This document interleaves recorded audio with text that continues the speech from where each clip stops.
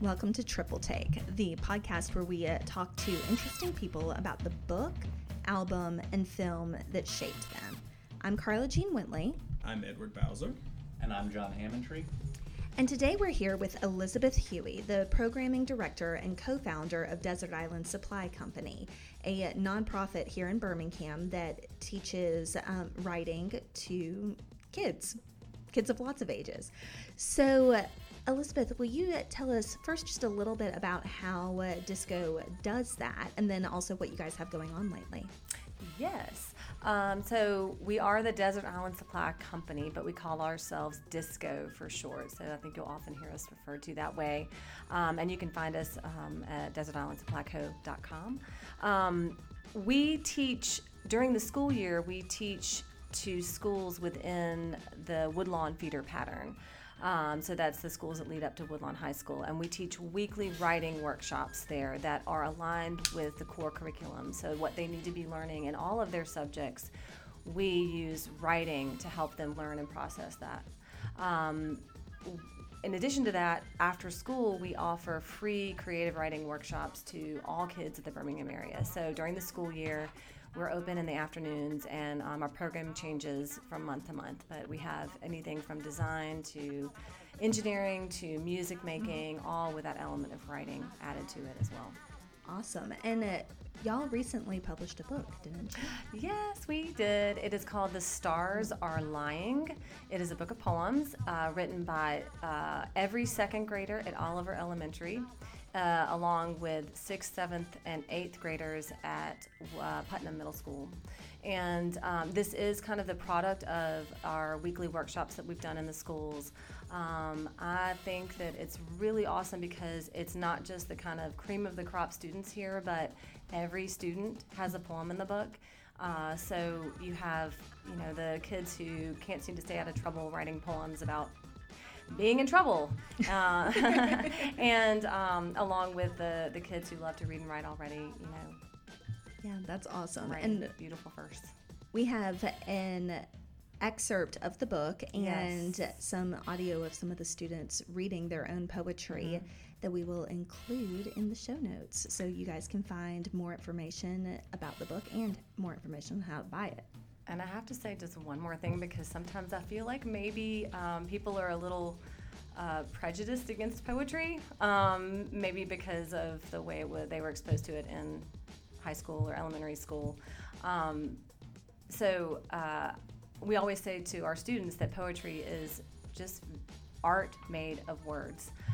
There are no rules, or if there are rules that you can impose yourself.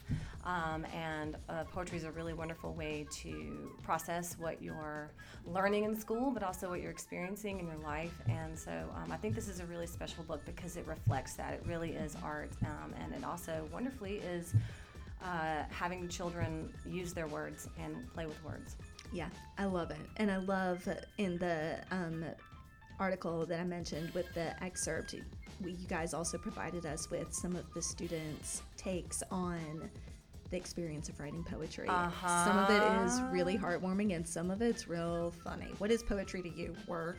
Yes, or what's hard about writing? My hand hurts. Yes. But then, some of them, even those second graders got at it, it's like sometimes you know what you want to say and you can't get it on the paper. And I know as writers, you all know this, that never goes away, and the practice of doing it every week culminates into something that you love, that you're proud of, and a lot of stuff that you say, oh, okay, well, that's the work. That's what you just practice writing, and then you get better at it. And of course, that's something you know from your own experience as a poet. So today we're going to talk about the book, film, and album that shaped you. And what are those? Okay, so I brought my book because it is one that I got at a secondhand store in Massachusetts. This is Virginia Woolf's Orlando, a biography, which is a novel. And the movie is Eternal Sunshine of the Spotless Mind. And the album is Play by Moby. All right. Well, And yes, did I get to add in my cheat or not? tell us what your cheat is. Okay. My cheat is Fear of the Black Planet by Public Enemy. Awesome. I'm excited to have these conversations, so let's get into it. Sometime I get a hump in my back. Sometime I'm going over here. Sometime my honey come Okay, Liz, back. we are here to talk about Moby's play. Yes. Now, I am a Moby novice, so I went to Okay. do my research, as I always do. Yes. Checked out Wikipedia, and I checked out the songs, and it was funny because most of the songs, when you look at the charting history of the album, the actual singles didn't really do well in the traditional sense. But Right. then I look at the track list, and I see like Honey and Porcelain and Why Does My Heart Feel So Bad? I'm like, know all these songs. Right. So these songs in the past 15 years or so have really permeated pop culture Definitely. without really selling in the traditional sense. Why do you think that so many of these songs are so recognizable to a novice like myself without really getting the financial cash register success that you would think that they had? I don't know. It's funny that you say that because I'll notice and get a little irritated, when I hear that, Porcelain is being used as a transition song, and in a piece on the radio or something That's like that. right.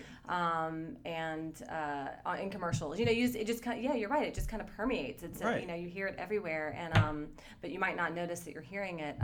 Partly because it is electronic. It's there's kind of a natural landscape to it. I know that he used a lot of samplings from field recordings. Yep.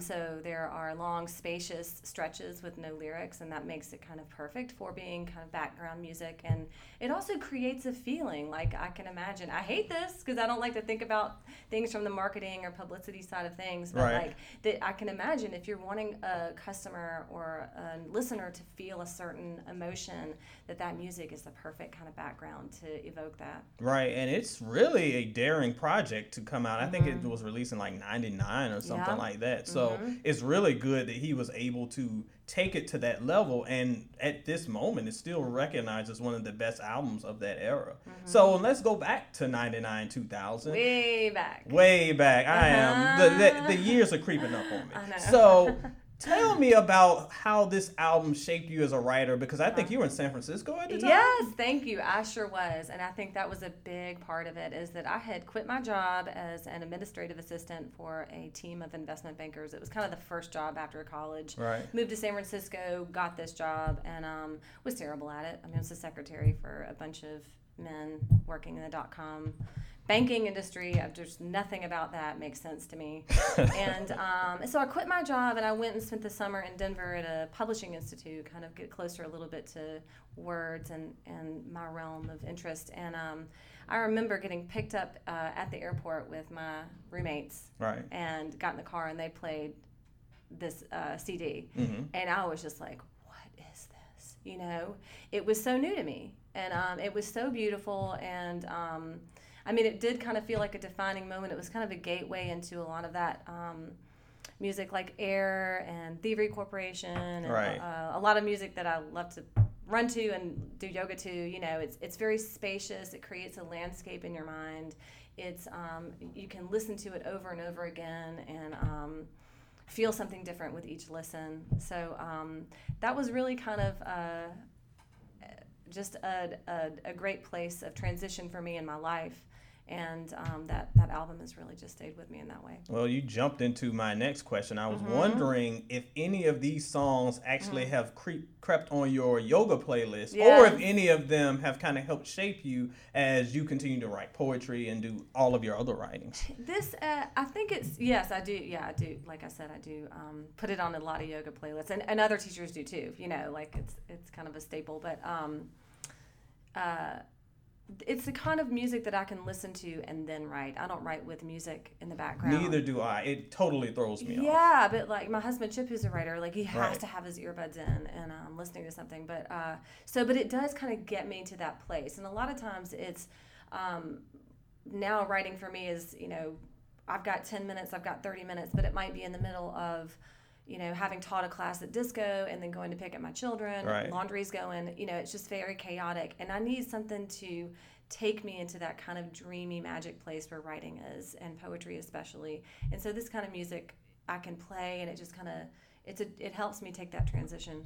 Give me one song that really kind of defines that for you. I know it's hard to boil it down. Really, the only song to me that I recognized from Listen was Southside. I didn't realize that the album version didn't have Gwen Stefani on it. Oh, okay. Because the only version I heard was the one with the video and she's like sitting on the bed. So when I went back and heard it, yes. I was like, oh, she's not even on it. So what song really hits you even in 2016? Oh, gosh. Oh. It's the first one on the album. I'm not sure what the title is. It's the one with the "Oh Lordy." Yeah, Honey. Oh, yeah, Honey. That's the one I know. Yes, thank you. That's it. I mean, that's and it does make you that voice.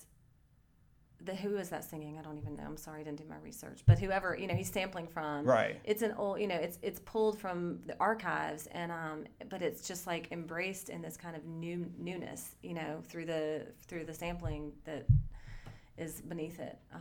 But yeah, it helps the track just breathe. And speaking of breathing and messages and music, I had to get. Now, our listeners don't know that when we ask our guests to come on, they always give us their favorite album. But you slid one in under the radar and wanted to say, also, I really like this album, and this one blew me away. One of my favorite albums is Public Enemy, Fear of Black Planet. Yeah. Tell me why that album means so much to you. Well, I mean, one of the reasons I wanted to slip it in is because, I didn't hear Moby until I was in my 20s, right. And in a different transition. But, I mean, Fear of a Black Planet came out when I was in high school. And I grew up in the suburbs, very white, very sheltered, and this kind of music was almost like contraband, it was kind of yes. like, I mean, we listened to NWA, that was kind of, and I thought we were the only white kids listening to NWA at the time, but of course, now I've been enlightened, I was,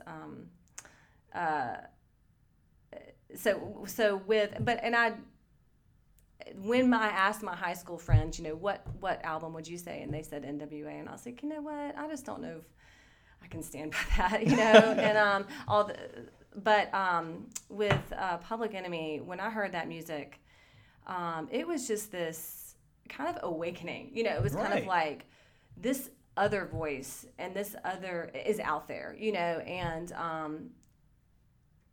I think, not to get too deep about it, but, we were...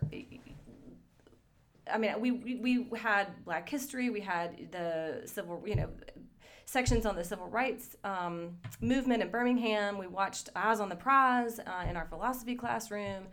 But at the time when I watched that, I was like, wow, that was rough. I'm glad that's over. I didn't understand how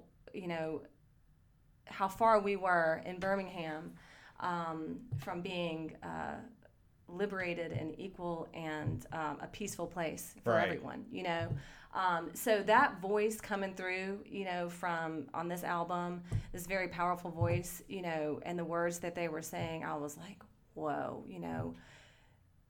there is a big world out there, and I don't know it yet. And you mentioned it being almost contraband for you, even as a young Black man, a young Black kid at the time. Even then, there were themes that were being told and spoken here that didn't even hit me until I heard it coming from that place, because these are things that were swirling around me in my community, but it didn't hit me until I hear it coming from these two guys, and they are like hitting me in the face with it. Chuck D is like, look, this is the reality of life. Yes. And when I can hear it from someone who you can look up to almost as a role model, and to hear these important words, and you can start to piece together the sort of injustices that swirl around you, it made me a stronger listener, a stronger person, a stronger writer. Yeah. And I love what you said earlier in your intro when you said that poetry is art made of words. That hits me because poetry, just like hip hop, often is criticized for being lowbrow or not deep enough, not strong enough, not classy enough. What is it about poetry and hip hop that can make such an impact, even though it's not your quote unquote traditional writing? Right. Let me take this in for a moment, because that was all great what you just said.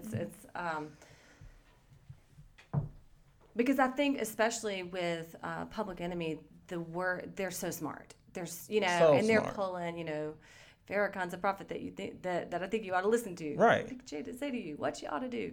But I memorized those lyrics, and this was before I didn't have the lyrics to look up online. We didn't have Wikipedia we rewound and that tape Google and then. replayed, Yes. and we're like, what was that? What's he saying? And so I think that in pulling from so many different sources, not just sampling, but in the range of where they went with their language and their similes and similes were so awesome in hip hop. I mean, Right. that's also really a great tool that some people don't recognize. These literary devices that are used. But I don't know. I think the question you asked was, what is it about poetry and hip hop that some people might not realize is so important? Was that the question? That was it. You were on it. I think probably that it is that there is a range of poetry, just like there is a range of music, and if you have only experienced a little bit of it, then maybe you haven't found what's going to speak to you. But that it's out there, right? And I know that especially with poetry, and that especially with hip hop, that when it's done well, you have to be super smart. You have to be to let those messages be heard in the way that Chuck D was delivering them. That is that's mastery. And again, it's the same thing with poetry. When done well, it can really hit you. And speaking of that, there are so many lessons and themes from that album. Can you think back to one that over all these years, in 2016, a theme from that album that just has stuck with you all this time? Like you mentioned Farrakhan. I didn't know who Farrakhan was until I heard them say that. Right.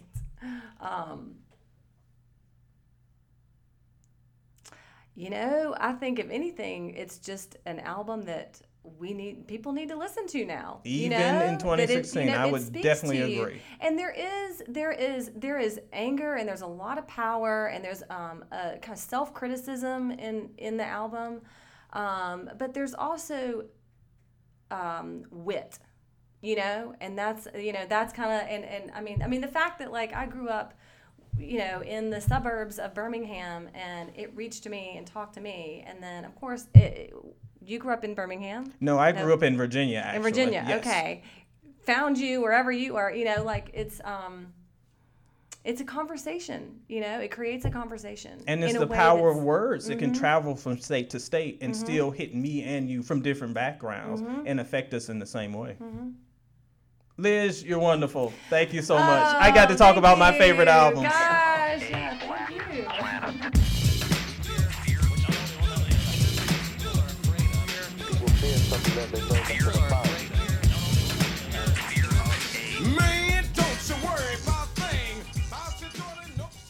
Okay, so I was excited when you said that the book that most shaped you was Virginia Woolf's Orlando for a couple of reasons. One, because I own some Virginia Woolf I've never read. Oh, good. So I was like, okay, you're going to force me a little, because I have a terrible / wonderful habit of buying way more books than I can get through at any moment. Yeah, I'm with you. You have to surround yourself with them. Well, they'll come to you at the right time. I call it planning for retirement, because one of these days I will retire, I think. So anyhow, you bumped her up on my list. Yes. But then as I got into Orlando and its themes, that really intrigued me. So I'm excited for this conversation. But I wanted to start just by asking, when did you first read this book? So this book I actually read probably in graduate school. So I was in, my late 20s. So that's kind of late. However, the reason I even thought of Virginia Woolf is because she is one of my all-time favorites. And A Writer's Diary I read very early on. And I recommend if you're starting with Virginia Woolf, you should start there. And if you have a young writer that you're looking for a gift for, this Writer's Diary is a really wonderful book. It's a place where it comes from her actual journal. She was a journal keeper, and her husband went through after she died, pulled all of the excerpts and pieces that had to do with writing. And so, I mean, there is a little bit about her life, but it really is kind of her fluctuations of emotions that are attached to her writing, and being frustrated with not being able to write what she wanted to write, or days when she was elated that she did write well. She has this great quote that is, "I feel like I am harnessed to a shark," which stays with me. And there are, times, moments in my life for various reasons where I feel that very same way. And but you do. So there's just something raw about it. And I mean, she's an artist, and so you get to see what's going on in her head while she's creating. And I love, as a writer, getting to see behind the curtain, getting to see some process, and getting to see the ways that people are influenced. And then, I mean, one thing with Orlando that surprised me was its success. Because these themes about gender and, feminism and this sort of thing, this book came out in the 20s. In the 20s, yes. And I would think that if this were to come out today, man, there would be some hot reaction to it. Yeah. And what's so funny, when I read this book, because I'm not a Virginia Woolf scholar, I just love her. I have read, by this point, I've read her biography, and or one of them, Hermione Lee's, which is also a really great biography. So I'm not a scholar, but I just love her. And when I read this book, I didn't do any research. I wasn't reading it for a class. It was just pure, just opening a book and following the story. And so even though there was all of this kind of crazy stuff happening, I mean, in the book, the character changes gender several times, and the main character is a poet. It's kind of modeled after Vita Sackville West, who was a lover and friend of Virginia Woolf's. But so not only is she changing gender, but she's also, I think this takes place over the span of 300 years in which she's living. So she's kind of moving about through time. But on top of all that craziness, which didn't even seem that crazy to me, is this character just really trying to orient herself or himself in where she is at that moment, And that could be a character who's driving carpool. I mean, it's the same kind of human tendency to orient yourself and to document your surroundings and to be in love and to have relationships and everything. It's just in this kind of wild landscape. Right. Well, and I mean, those are timeless themes. And I mean, that's probably part of why we can talk about it now, and it seems so relevant today, almost 100 years later. And then one thing, too, that I thought was interesting was, we're kind of in this novel playing with the ideas of reality and possibility. Yes. We don't actually live 300 years. Yes. But that was just intriguing to me, and I wondered, like, how did you react to these broad ideas? Because on the one hand, it's a readable, enjoyable book, and on the other hand, there is a lot packed into a few pages. So how did that affect you? Where was your mind in this process? Well, I think that I love that. What did you say? That it's reality to possibility. Yeah. And Emily Dickinson, I mean, the poet, one of my favorite lines of hers is that I dwell in possibility. And that's very much where the poet lives, is anchored in both kind of knowing what reality is, and definitely I think a lot of poets would say they spend a lot of time in science and nature and kind of knowing how things are, but then also opening up this other world to kind of testing the boundaries of what could be, and also just the fact that in your mind and imagination, the beautiful thing is you can go wherever you want, Right. and you can break a lot of those boundaries, and a lot of times that's where truth happens. We don't live linearly. I mean, in our minds, we live, we do, we're born in one place and we die in another, but our minds jump around all the time. We're in the past, we're in the future, and so that's reflected in this book and also reflected in poetry. Well, and as a poet yourself, I would imagine that there would be some extra layer of being able to relate to this character. Was that so? I love the poet is writing this poem throughout the whole book. Right. And finally finishes at the end. So it takes the poet 300 years to write. It's like, well, if we all had 300 years, Right. But a lot of it, and it's also kind of like she finishes it at the very end because she had to live all of that stuff to finish it, Right. So I think, and there's a lot in the book about writing, I was kind of looking back through it and looking at my underlines and didn't realize how much it is kind of a writer's book, that just because the poet's lamenting not being able to write and or being excited about being able to write, sitting up against a tree, imagining that it's a floor of a ship, and I don't know, just all sorts of good Right. writerly things. So, this deals a lot with the economy of words. Right. Yes. And I wonder, how do you translate those lessons in your own teaching, whether to university level students or to the kids at Disco? It's funny because I think we're still at the point with working with kids that they have trouble getting anything on the paper. So I guess it's probably later in their writing careers that they'll learn that they have to cut back. Right. But I think what I draw from maybe Orlando, not in Orlando in particular, but Virginia Woolf as a whole, is just that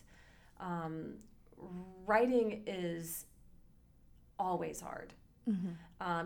She's an amazing writer, and I think it's kind of agreed, that she is like one of the powerhouses of literature, English literature, and that she struggled till the day she died with whether or not she thought she was any good, whether or not she was a writer at all, and so I think that kind of exposing yourself to that fact and reminding yourself of that fact, that it really, there are days when it's wonderful, but for the most part it's really hard.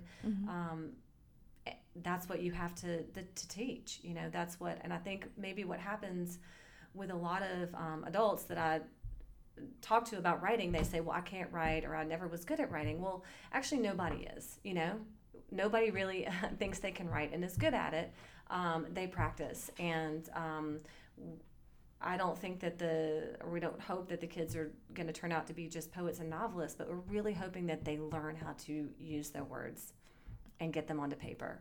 And I think that's powerful regardless of what business you're in. Yeah, it's a necessity. So it's an emergency. They have to do it.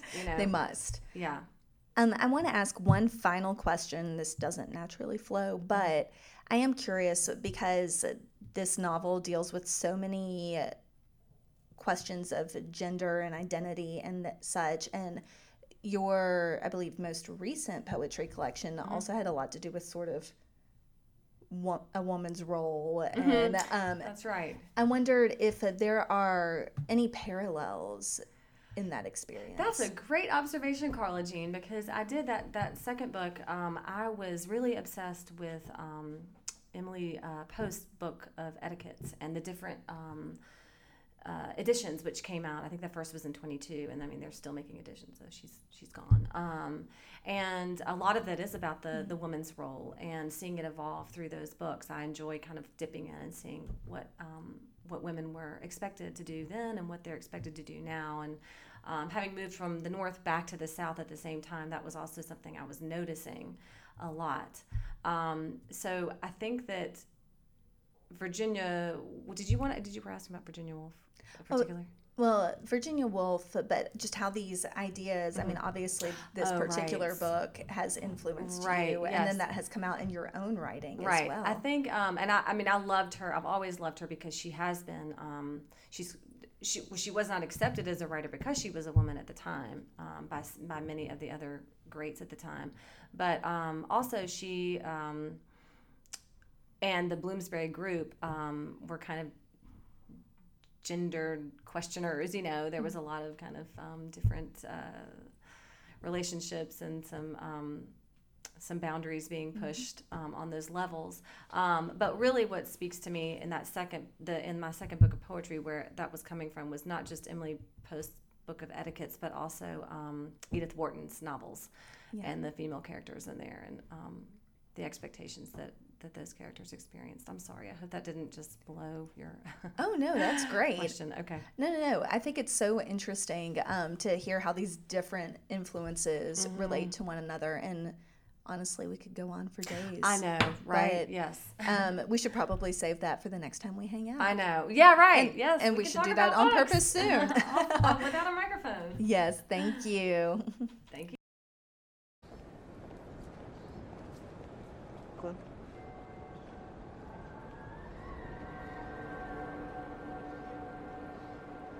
I'll call it off. I'll give you a sign.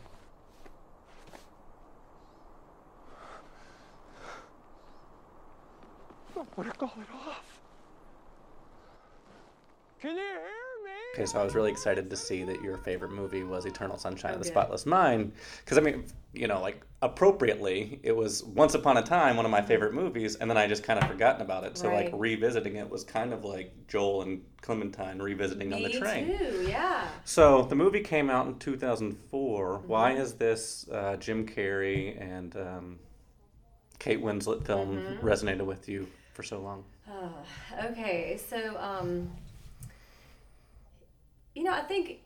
I remember the day I saw this movie for one. It was the year that my husband and I got married. We were living in Massachusetts, and he's going to be embarrassed for me to tell this, but we went to see the movie, and then we were both just so moved by it that we had to pull over and cry in our car on the way home. We pulled over to an Outback Steakhouse parking lot and just sat there and wept because I just found the emotional core of that movie just so powerful. But the reason I enjoyed it, and I think the reason it stuck with me, is because, and it may be a little bit coming to it from a poet's point of view, that kind of non-linear structure. The idea that not knowing everything does not, or let me reverse that. The idea that knowing everything is not required in order to love somebody. Yep. And that when things are pulled away from you, either physical things or memories in this case, but also just anything that's taken away in some way from the relationship that you have, the idea that the love is still there is just really inspiring to me. It was. I know that's a really abstract answer. No, that's a great to answer. that. Well, I'm curious. So when have you most recently watched the movie? So I watched it when it came out, and then we bought it, and I used to force people to watch it for a while, and then I did not watch it again for this. I did kind of go back and look at the trailer, and I watched the beginning of it, but I don't watch the whole thing. How about you? Did you watch it? I did not watch it again for this, but I read through synopsis and read through a bunch of like how it was made and everything. Yeah. I was gonna watch a copy of it, and then I had a book club that ran long. Oh, and so, okay. so Yes. Yeah. But I'm curious. You said you watched it very early on in your marriage. Mm-hmm. Has your relationship to the movie, has your understanding of the movie changed as your marriage has gone on? I mean, I'm sure you've had fights. I'm sure you've had things that you wish you could revisit. I know, but I think it really, the reason that Chip and I loved it so much at the time too, really, I mean, we were newlyweds. We were probably real mushy-gushy, romantic people, but it really was more about a life truth than speaking to our relationship. Like, I didn't see it as a metaphor for a personal relationship. I saw it more as a philosophy about life and art. That we talked a little bit about this already, but that we don't live things linearly, or we don't think about them that way. And I also feel like sometimes being confused or disoriented is a place where art has a chance to enter you or to speak to you. And so that movie to me was disorienting. You don't really understand everything until the end, or maybe after you watch it again. But you experience it, as opposed to just following it. And Charlie Kaufman is so good about writing movies like that. I mean, adaptation, just like in terms of capturing the insecurities and like the confusion of the writing process, and then being John Malkovich, just like playing with identity. But I think this is his best movie. I mean, I think it's the best movie for a lot of them. Because it has the most heart. I Yeah. mean, it just really, and Jim Carrey, I'm not really a big Jim Carrey fan. I never loved his, like, Ace Ventura, like when he was goofy, I didn't really respond to him. But in The Truman Show, and then in this movie, I was just blown away by him and the gravity of his character, and how the normal and depressing his life was. And probably too, we were in Massachusetts, and this takes place in upstate New York. Yeah, I think so. And my first winter in Massachusetts was brutal. There's snow on the ground for pretty much October till May. Now, every winter in Massachusetts is not like that, but I didn't understand that. So I saw that movie the winter after, and I think just like the brutality of the winter and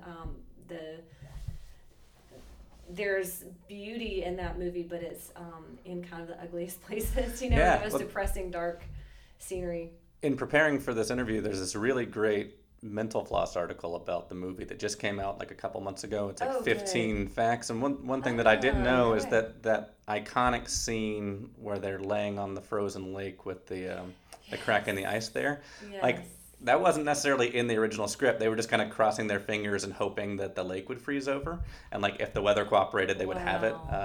And then there was another thing you're talking about, not necessarily liking Jim Carrey's sort of more zany personality. Yeah. For that movie, Michel Gondry told all of the other actors to just like be loose and improvise, and and like told them this is a comedy. And he went to Jim Carrey and he was like, you have to stick straight to the script. This is a drama. Like your character like is miserable. Yeah. And so apparently Jim Carrey just like was really frustrated that that everybody else got to be just like how he normally is, this free flowing. And so it's interesting, like, because you can see that anxiety in him in the film. Yeah, there's like a glimmer in his eyes or something, Right. And then one more fact that I just have to throw in because it's awesome is that Kanye West loved the movie so much that he approached the composer John Brion afterwards, and they collaborated together on a song, and the song was Gold Digger. So without Eternal Sunshine of the Spotless Mind, we may have never had the song Gold Digger, which is fascinating. Oh, man. So that's crazy. I kind of love Kanye. I know he gets a bad reputation. I love Kanye, but there will be a whole podcast when they interview me dedicated to Kanye West and all things His Kanye lyrics West. are awesome. Very good poet. One of the coolest things about this movie is just how they deal with memory and the idea that memory is something that can go away. And we were talking a little bit earlier before we started recording about the film Inside Out, which also deals with like the disappearance of memory. And I guess I wonder, do you think about that as a mother, like that your children's memories, some of them will fade as they grow older, and that some of your memories with your kids, won't necessarily be as strong 10 years from now? Is that something that, this movie, that movie, influences you in your writing? Well, I think I try not to think about it because it's scary to think. Number one, you're like, well, are they you're trying to force the memories upon them, the good memories, like, hope they remember that, how nice I was and how, this beautiful day that we've created for them. And then you also hope that you aren't remembered for your worst moments as a parent, and there are plenty of those. And then, so there's that's stressful. And then of course, everybody you meet is like, savor this moment. It's not going to last. They're growing up there, and it is true, but it's kind of an awful thing to say to someone, because it's just like, you're going to die soon, it's just like everything is ending, and so this movie to me is an antidote to that, because it's like, what really matters is something that is not definable. Right. It might not even be something that we remember. There's some sort of resonance or core about our emotions and experiences together as humans that seems to outlive or break the boundaries of Right, you're going to have that connection. Reality. Yeah, and that there's not necessarily anything you can do to erase that, because there's very moving scenes where he's trying to hide Clementine so that he doesn't forget her. And it's like you have that experience watching the movie